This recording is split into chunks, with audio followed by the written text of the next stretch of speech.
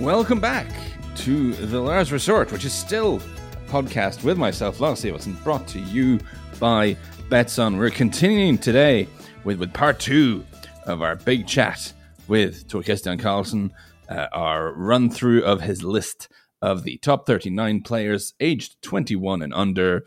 The list is hotting up. There's some really interesting names to look at today. So some names you'll be familiar with, some names you may be not that familiar with. And like I said last time, having an experienced recruitment professional talk us through the best young players in the world, put us and for him to put aside some proper time to do it. I certainly think this is tremendous content. I hope you enjoy it as well. I always do feel like I learn stuff from speaking with Tor-Kristian, and this chat was no different. I hope it's the same for you guys. And with that, through the magic of editing, we're going to hop straight into it. And we're back with the eminent Mr. Tor-Kristian Karlsen for the second half of the top 39 players under 21. And we're going to crack straight onto it because, as it turns out from the first episode, we can go on a bit. So I'm going to try to keep it flowing this time. But at number 20, this one is interesting. Not that the other ones aren't, but this one is interesting. It's Andrey Santos. I think a lot of listeners are interested in this guy. One of the many, many, many young or youngish players Chelsea have brought in since the new owners took over. His previous club was Vasco da Gama in Brazil. I'm guessing he's probably the name on the list here people have watched the least. I think that's probably fair to say. Very much include myself in this. So what kind of player is Andrey Santos, Tor-Kristian? First and foremost, it's a particularly interesting case because he's only previously played second tier in Brazil, in Serie B. And I have to admit that I was curious because I had been following him, with a half an eye over the past half a year. And, he was outstanding for Vasco da Gama. And he will play there until the summer. He didn't get a work permit, so he will only join Chelsea in July. But it's the second tier, Yeah, and I was always wondering, are this skillful player, he looks so, extraordinary. Is he going to take that to another level? So, yeah, I watched the South American Under-20 Championship with great interest. And it didn't take long before you understood that Chelsea got themselves a bargain here because they bought him prior to the tournament. And I think if they'd waited, he could have cost, double or three times the price. I think they paid £10 million for him. In terms of abilities and skills and, to try to draw a picture of the player, he's so energetic, Lars. And it's hard to pinpoint, his main strengths because he's kind of 8 out of 10 all across the board. Wow. And it's very hard to work out what his shortcomings are. And I think we will find out once he joins, European senior top-level football. And maybe the pace will be the kind of stuff that he does week in, week out in Brazil.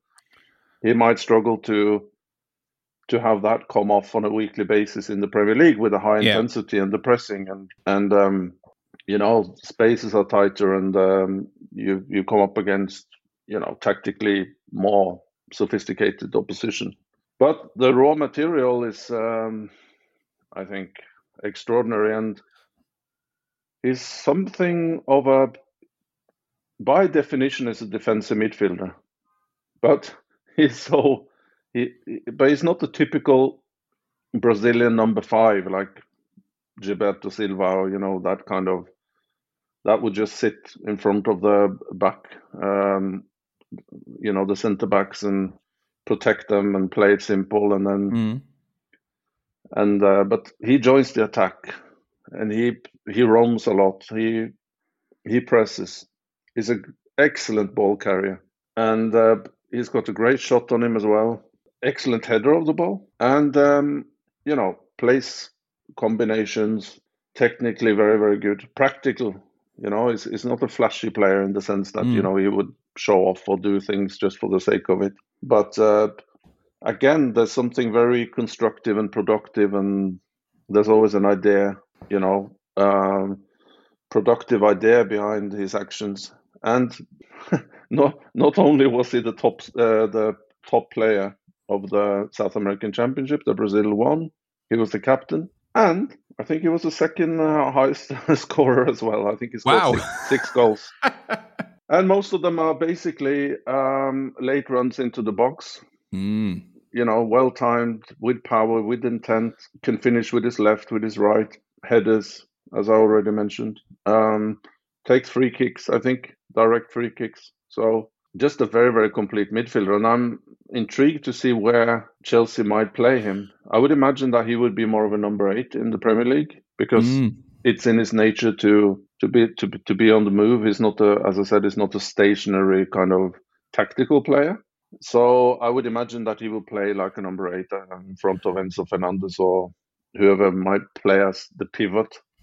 Yeah, because that is kind of interesting. Let's get into that a little bit, because assuming, I mean, the guy's 18 and is going to move from the second tier in Brazil to the Premier League, so we're going to have to allow for some period of adaptation for getting used to the level, all this sort of thing. But let's assume that a player with his profile, that he settles in the Premier League, that he's going to be playing regularly for Chelsea at some point. From the sounds of it, yeah, as the number 8. Whereas Enzo Fernandez, of course, is a really interesting player in that he likes to pick up the ball in kind of deep positions, but you also want to give him a bit of freedom to drift around. So you wonder if a 2 with them two, how that would work. Maybe you kind of want a number 6 behind them to just kind of sit there and kick everyone. I don't know. But it does sound like him and Enzo together in some kind of capacity, whether you bolster that with an extra midfielder or not. It sounds really exciting. It certainly does. But I see also that Enzo Fernandez now, he didn't feature on the list because he turned... he would have certainly been in the top 10, but I think he turned 22 in January. I see he's kind of he has adapted his game slightly at Chelsea. He's more of a kind of deep lying playmaker now than he was at Benfica, where he had a lot of liberty to break forward and to even go wide and to kind of more or less do as he pleased. He had a more kind of defined defensive midfielder anchor man next to him, so that gave him a bit more freedom. But so I would assume that Andrey Santos will be operating in a more kind of a number 8 role, because you want that ability to get into the box, and you don't want to put a straitjacket on him, because he's got so much energy and so much power and natural willingness to express himself, and you don't want to put brakes on him. But will be interesting to see how long it might take for him to become a regular. Well, the funny thing is, I kind of feel that way about Enzo Fernandez as well. Even if he might be happy to sit deep, I feel like that's kind of wasting some of his quality as well. So, but then again, if you're going to put an extra 6 in, you have so many sort of vaguely attacking players you want to put in that team as well. A lot of stuff for Graham Potter to figure out going forward. It's going to be an exciting thing to follow one way or the other. At number 90, Piero Hincapi of Bayer Leverkusen and Ecuador, of course, is a player I seem to recall that you've been intrigued by for a while.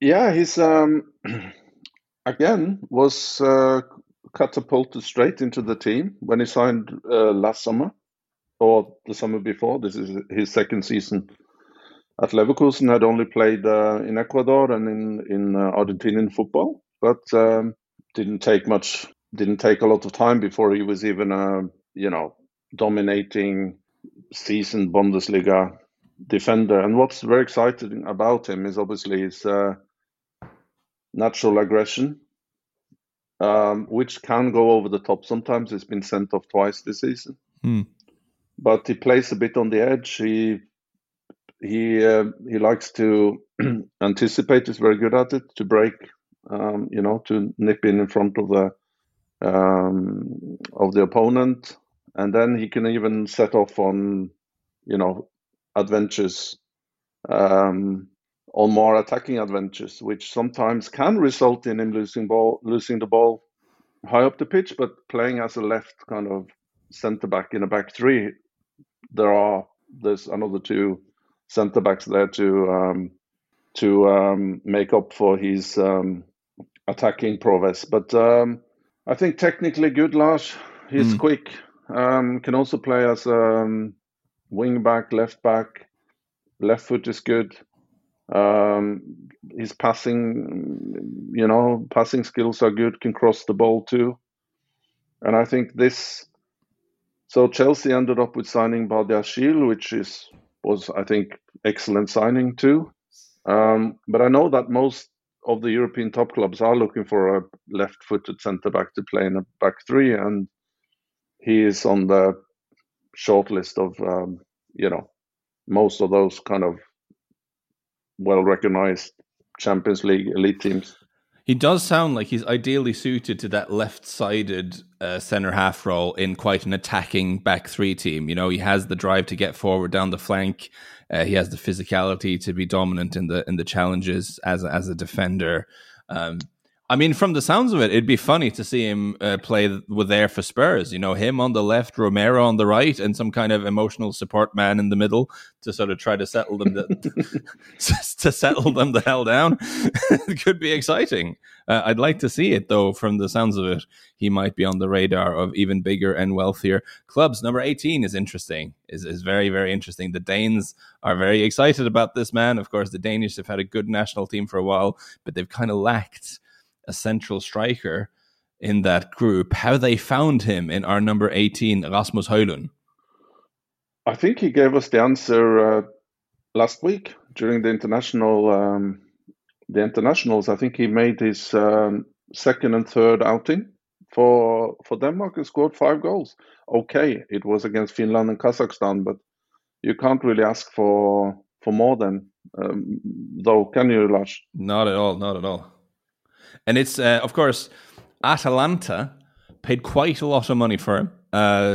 Something like, I think you've got 17 million euros here, signing them for Sturm Graz. And really, anytime you're spending 17 million on someone from the Austrian league and not someone from RB Salzburg, I think people will be scratching their heads a little bit. But it is one of those truisms, I guess, in scouting and international football, is that when Atalanta put up that kind of transfer fee for someone, that's not without having done due diligence, and that's the scouting department that typically know what they're doing. Absolutely. And I have to admit that it came as a slight surprise. I think I was more surprised by the transfer fee rather than Atalanta signing a young Danish player. Mm-hmm. Yeah, but 17 million is 15 million pounds is a substantial signing, and I think it took him some time to adjust to Serie A. The first half of the season, he was in and out of the team. He played a little bit wide as well, which he can do in a front three, so he can cut in on his left foot. But I think, for a player with his physical makeup and his natural attributes, I think he's ultimately centre forward. And it's I think for a player that is, 190 plus, you would expect him to be, classic centre forward, but it is the pace here. And the penetrative pace as well, because most centre forwards or strikers would always try to identify the weak side of a centre back or full back, whatever, to bring them out of balance and to challenge them and try to go past. But Højlund is so quick that you even see him, if he plays against a high line and there's a transition, Atalanta win the ball and play a ball deep for him to chase onto, or even play to his feet against the high line, he would just run in between the centre backs. He would just, and he's so quick with the ball, and backed up with his, natural strength as well. It's almost impossible to stop him when it's in those kind of situations. And obviously, he has been likened to Haaland for those particular qualities.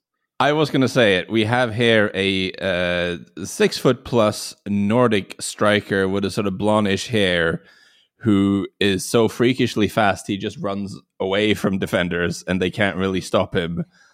This seems familiar. I feel like I've heard this story before. There are certainly similarities. Yes. Left-footed, and although I think, we'll see what Haaland is up to next. But I wouldn't expect him to stay at Atalanta for very long, because these players are rare, and they, given the characteristics, every one of the 8, 10, 12 top, well-off clubs in the world would be looking at him, I'm quite sure. And so I think maybe already in the summer there might be a bit of a chase for him. Well, I noticed that during the World Cup because I was, doing daily broadcasts, and I just lost track of the number of times I said, well, this team is really good, but they could really do with a big striker who scores goals. It's like there is a massive shortage, isn't there, at the highest levels? I guess because it's a very demanding role these days. But so, yeah, he fulfills those criteria, and Atalanta could be making a profit of him already quite soon, the way it's going. Number 17, interesting to have another Spanish player, a Basque player, Nico Williams. Yeah, I think it's on merit that he gets into the top 20. It's high. It's pretty high. It's higher than maybe I would have thought. He's been threatening to break out properly over the past couple of seasons. He's shown off his, the neat footwork, the speed. It's a winger, of course. Can play on either wing. He's almost 50-50 in terms of ambidextrity. So he can go either way of the defender, and again, he's an excellent finisher. Good shooting ability with either foot too. And I think it's the athleticism combined with the physical strength and quickly executed offensive actions, and makes him very, very exciting. And also, his impact can sometimes drop a little bit throughout the game, and he plays in bursts to a certain extent. But overall, I think it's a player that's made massive improvements this season, also tactically, and his defensive work rate has improved too. There's still a bit of work to be done in the defensive department, but it's more down to efficiency and defensive technique, if you like, rather than willingness to track back. So I guess as it usually does, it falls to me to be a little bit more sort of tabloidy here, but it seems like he is he has a lot of the qualities that we are obviously very familiar with from his older brother, but is a little bit more technically polished, has a bit more of that cleverness on the ball and in tight spaces. That's fair. I think that's a good assessment, Lars. And again, I think this, to succeed at the highest level of international football and top half, major leagues, you need that mixture that has got a little bit of unpredictability, quick, efficient technique, and the athleticism, and it's got all that. Next player on a list, I guess this is turning into a theme here, but players who have impressed under slightly challenging circumstances. I think number 16, another tremendous example, Benoit Badiashile, who certainly I was aware of as being a very, very talented young defender, of course. And so I wasn't surprised when Chelsea picked him up, but I have been surprised by just how quickly he's looked. He's gone into that team and looked very, very impressive. I totally agree. And I think his arrival was kind of coincided with a really miserable spell at Chelsea, and Graham Potter was under a lot of pressure, and he had reverted to a back four, I think, at some time there after the Nottingham Forest game, and I think Badiashile kind of gave him was the perfect instrument, if you can use that word for a football player, to play his preferred back three, and he does it so well. And I think player by player, I think that back three now with Badiashile, Koulibaly, and Fofana, I think on paper, I think you can't ask for more really. I think the variation in the qualities, but also extreme pace, physical qualities, bit of experience with Koulibaly in the middle, although he hasn't, covered himself in glory so far. But I guess with these two more mobile, quick, technically good defenders next to him, I think they're gonna reap rewards from that. And also, I'm impressed by the way he looks so unfazed by by the challenges that usually are posed upon the newly arriving centre backs in the Premier League. No, absolutely. Because the intensity and the pace is higher, that's undeniable, and he's also adapted his game slightly because in France, I think the main doubts that people had in terms of whether to shell out, how much was it in the end? About £35 million. Who knows? It's bowley ball. It could be anything.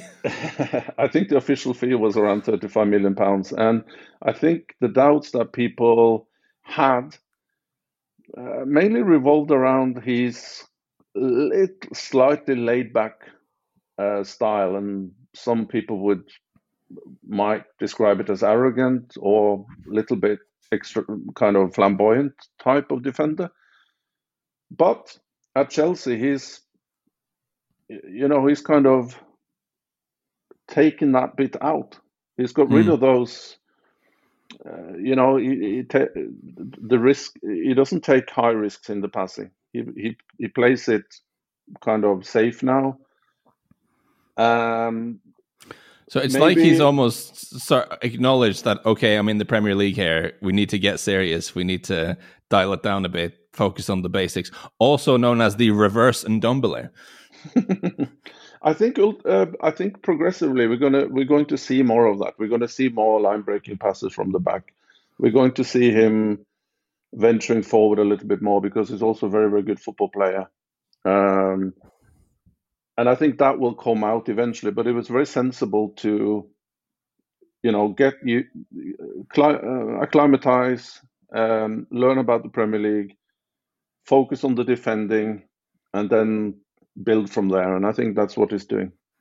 Well, it's interesting that you mention Koulibaly because, of course, an incredible player for Napoli for many years, has struggled to transmit that form into the Premier League so far. I think Todd Bowley came out with this. I thought this was really fascinating.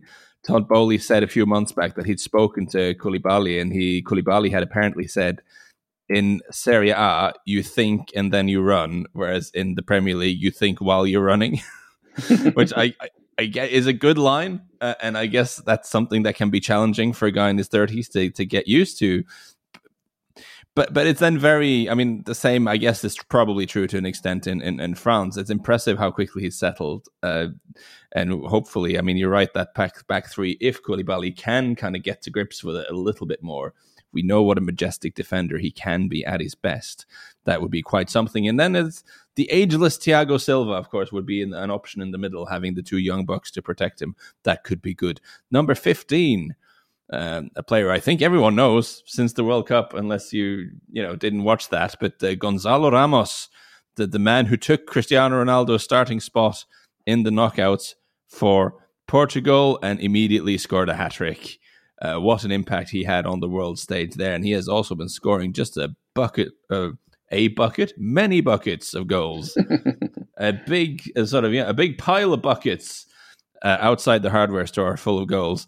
for Benfica this season. Gonzalo Ramos, you've put him at number 15. Works pretty hard.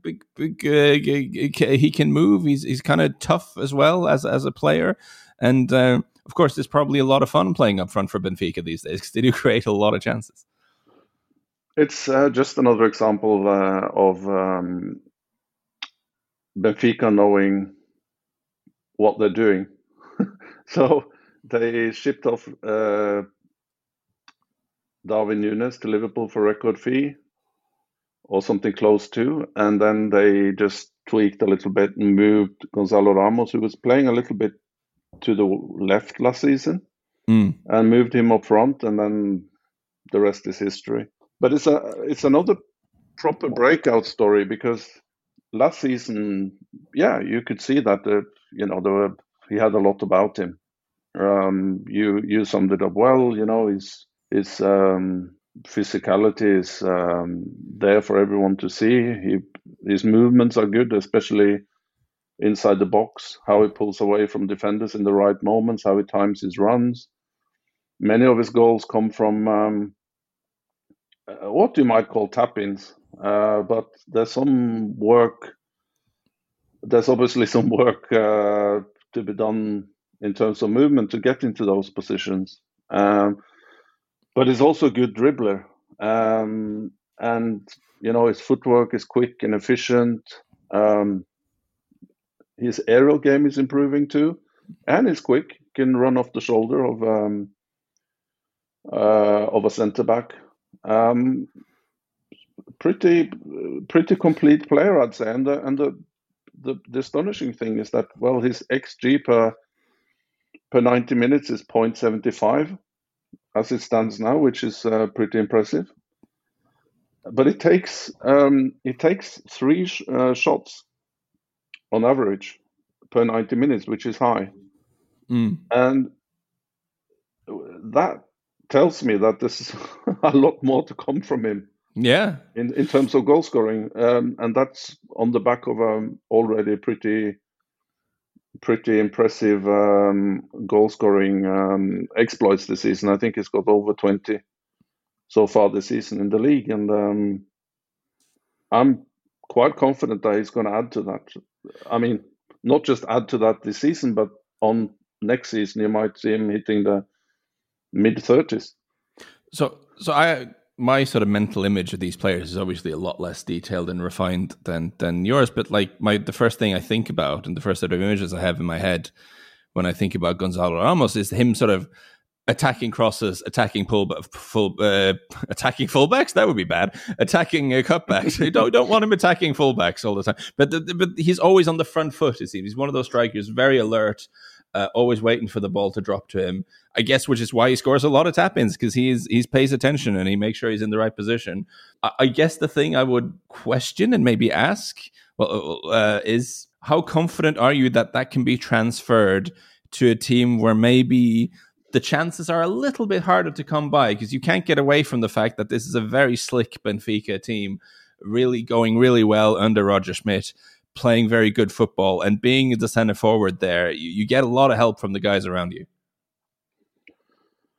My instinct tells me that he'll be fine. I mean, there are some issues there, like you rightfully point out, that he's playing in a very well functioning, smooth team, and the Portuguese league is also renowned for high scoring centre forwards. But I think there's just so much quality there, Lars. And you said he plays on the front foot, which he does, and there's so much enthusiasm there. He just enjoys. All players enjoy scoring, of course, but for him, it's like he seems to be always to be on a mission. You know what I mean? And of course. And he's trying, and he makes the runs, and he's always on the move, and he's so proactive in his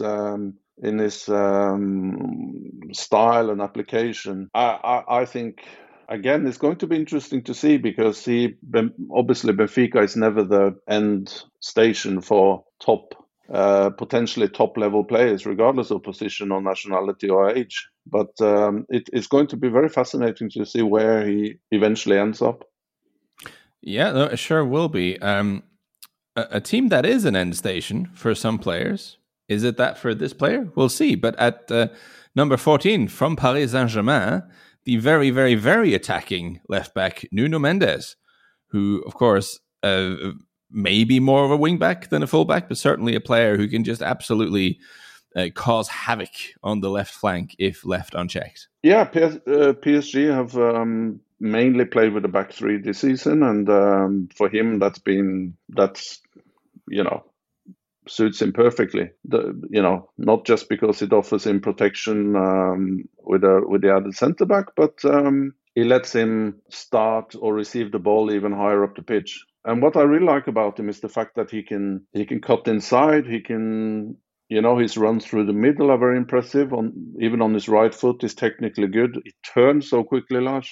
Even if it's in a tight spot, he gets out of it very, very quickly through means of nutmegs and quick combinations and just like flash, unpredictable movement. And I also think that in a pretty bizarre PSG season and in a bit of a volatile environment. It's very unusual. You don't expect that from that team. It's usually all very settled there. Yeah. And even in that kind of setting, I think he's proved to be one of the more stable and reliable players. I think also defensively he has improved quite a lot. Pressing game is better. Again, he plays higher up the pitch, so he can press. Obviously, he can also press higher up the pitch. And he's, if you look at it, of all the kind of top names and stars and world famous players that PSG have signed, maybe pound for pound, Nuno Mendes might turn out to be one of the most successful transfers of the last decade. This is surprising, really, that there are not more PSG players on this list, and maybe that's part of their problem, really, in a lot of ways. Certainly, this is the kind of player that you should be bringing in if you are PSG and you have the kind of budgets they have, and you can pick and choose from all the best young players in the world. At 13, Jurgen Timber of Ajax, a centre half, who's been linked with pretty much everyone, but he is still at Ajax, and he makes it as high as 13th on the list. He was up there last season as well.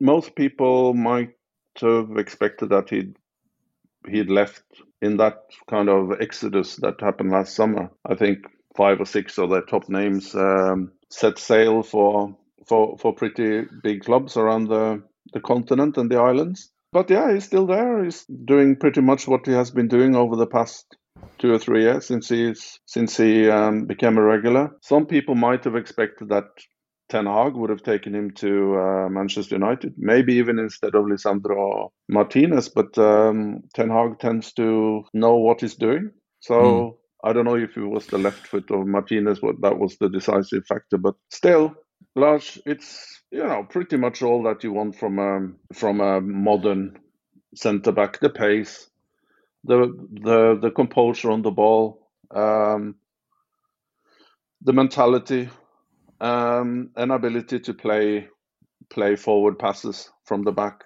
without too much of a detrimental risk factor. But I would maybe ask you this again. This is a challenge of judging these things. That's always going to be an issue, but for players from leagues like this. But how confident are you that he can play as a defender, as a centre half in a more demanding league? Because it's not the hardest gig in Hollywood to be the ball playing centre half for Ajax. Well, we had the same conversation earlier regarding Gravenberg. Mm-hmm. And he has to fend for himself. He has to be released from captivity, find his own food, all this sort of stuff. Can he do it? But the adaptability of Ajax players when they move on, I tend to think that it is a little bit easier for centre-backs. They always got the game in front of them. They're not necessarily, as much as he's a kind of a strategic ball-playing centre-back, he's not the main playmaker or somebody who glues the team together. which Gravenberg is. And that's why I think maybe for central midfielders, it gets a bit more, you're a bit more tied to the Ajax way of doing things. But what makes me quite optimistic about Timber's prospects would be the 1-against-1 defending, which is excellent. So it's not just a matter of organization or having, the support of a particularly good centre back next to you, which he had last year with Martinez. But he's the only caveat here is obviously his height. That's why I'm pointing out that perhaps ideally you'd like to see him playing as a right-sided centre back in a back three, or even a right back. And I know that there's this endless debate about players that aren't 6 foot or thereabouts aren't able to head the ball, that is probably still, that discussion is never gonna leave. But his heading game his aerial game is not particularly great. And I think I pointed out in the piece as well that he has a 55 win rate in the air, although that might not be his obvious duties. So when you play in a pairing or you play in a back four with a more physical centre back, taller one next to you, that might be the player who goes for the aerial duels with a higher frequency. So those numbers might also show a slightly twisted picture, but still it is an issue. But I still think if you just look at the characteristics and the qualities of the player, I believe he belongs at the top end, and I would be surprised if somebody wouldn't make a pretty lucrative offer for him in the summer already, Lars. Well, it'd be interesting to see who that is. I'm noticing the time is going away. Hey, good Lord. There's so much interesting things to talk about, all of these players, but we got to rattle on a little bit here. At 12, Ansu Fati is an interesting case. I guess one of those who unbelievably gifted, but it just hampered by the injury, being a little bit in and out. It's very, very competitive in terms of getting minutes for Barcelona and those wide forward roles. They have a few decent players, but someone whose potential I think is completely undisputed. If he can stay fit, if he can, come to grips with everything, you wouldn't be surprised to see him as well. Another player who could be very, very high on the list next year, although of course 12 is pretty high in itself. Last year we left him out simply because of the injury, and he didn't have enough games to kind of undergo a proper due diligence for this project. And I'd say that 12 is probably generous based on performances, merely on performances this season. But here the potential aspect of it kicks in properly, because it is a generational talent. There's no question about that in terms of technical quality, understanding of the game. His finishing, although he's just scored 3 La Liga goals this season, but I think he's a very underrated finisher. And the way he scores, always with composure and picks his spot, has clearly a very advanced picturing technique before he fires the shot. Can take adjustive touches just to deceive the defenders. The combinational skills, the precision in his layoffs and the dinks through are top level. But like you said, it's I think it's a matter of getting more playing time now. Possibly, who knows, move on loan, play week in, week out, get more 90 minutes under his belt. And I'm not 100% sure how much. I can't say with certainty that the injuries are still an issue here, but having had that serious meniscus injury, that might be a factor. Although when I've seen him post-injury, I don't think, the flexibility seems to be there, and the pace is still breathtaking. So I don't know. As I said, I'm not a medical PhD holder, but I guess he stands out to me when I watch Barcelona, which is not as often as some, but I do watch them, and he kind of breaks the pattern a little bit. You know, they obviously, we don't need to go through that, but Barcelona, they do what they do. They move the ball beautifully around. They control possession always, all the time. And sometimes you just want someone to break that pattern a little bit and shoot when there is a possibility to lay off, you know, and just be a little bit selfish. And he certainly does that, I think, to an extent. And, you know, the talent's there. Hopefully the injuries haven't hampered him too much. Another Barcelona player at 11th, Alejandro Balde, who has really had quite a year and is now a really important player for them. Again, I was when I saw him in his first appearances, I thought, is he just thrown in now because of pure necessity? You remember he was thrown in with a few others during that pretty wild autumn, yeah, in which Barcelona had all sorts of troubles. Koeman was the coach, and he fast tracked half a dozen youngsters into the first team, and they all most of them just settled immediately. And with Balde,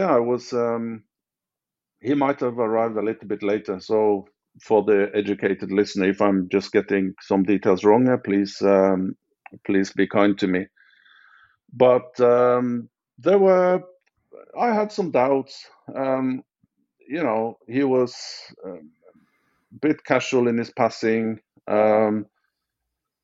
The playing out from the back aspect wasn't perfect, and I think the other defenders were a bit reluctant to give him the ball because they're worried about, you know, the rhythm of the playing out from behind bit. But that's come on massively as well. And then there's again, athleticism, technical ability, physicality. Now he plays 90 minutes after 90 after 90. Even in the 89th minute, you can see him making those energy sapping runs forward.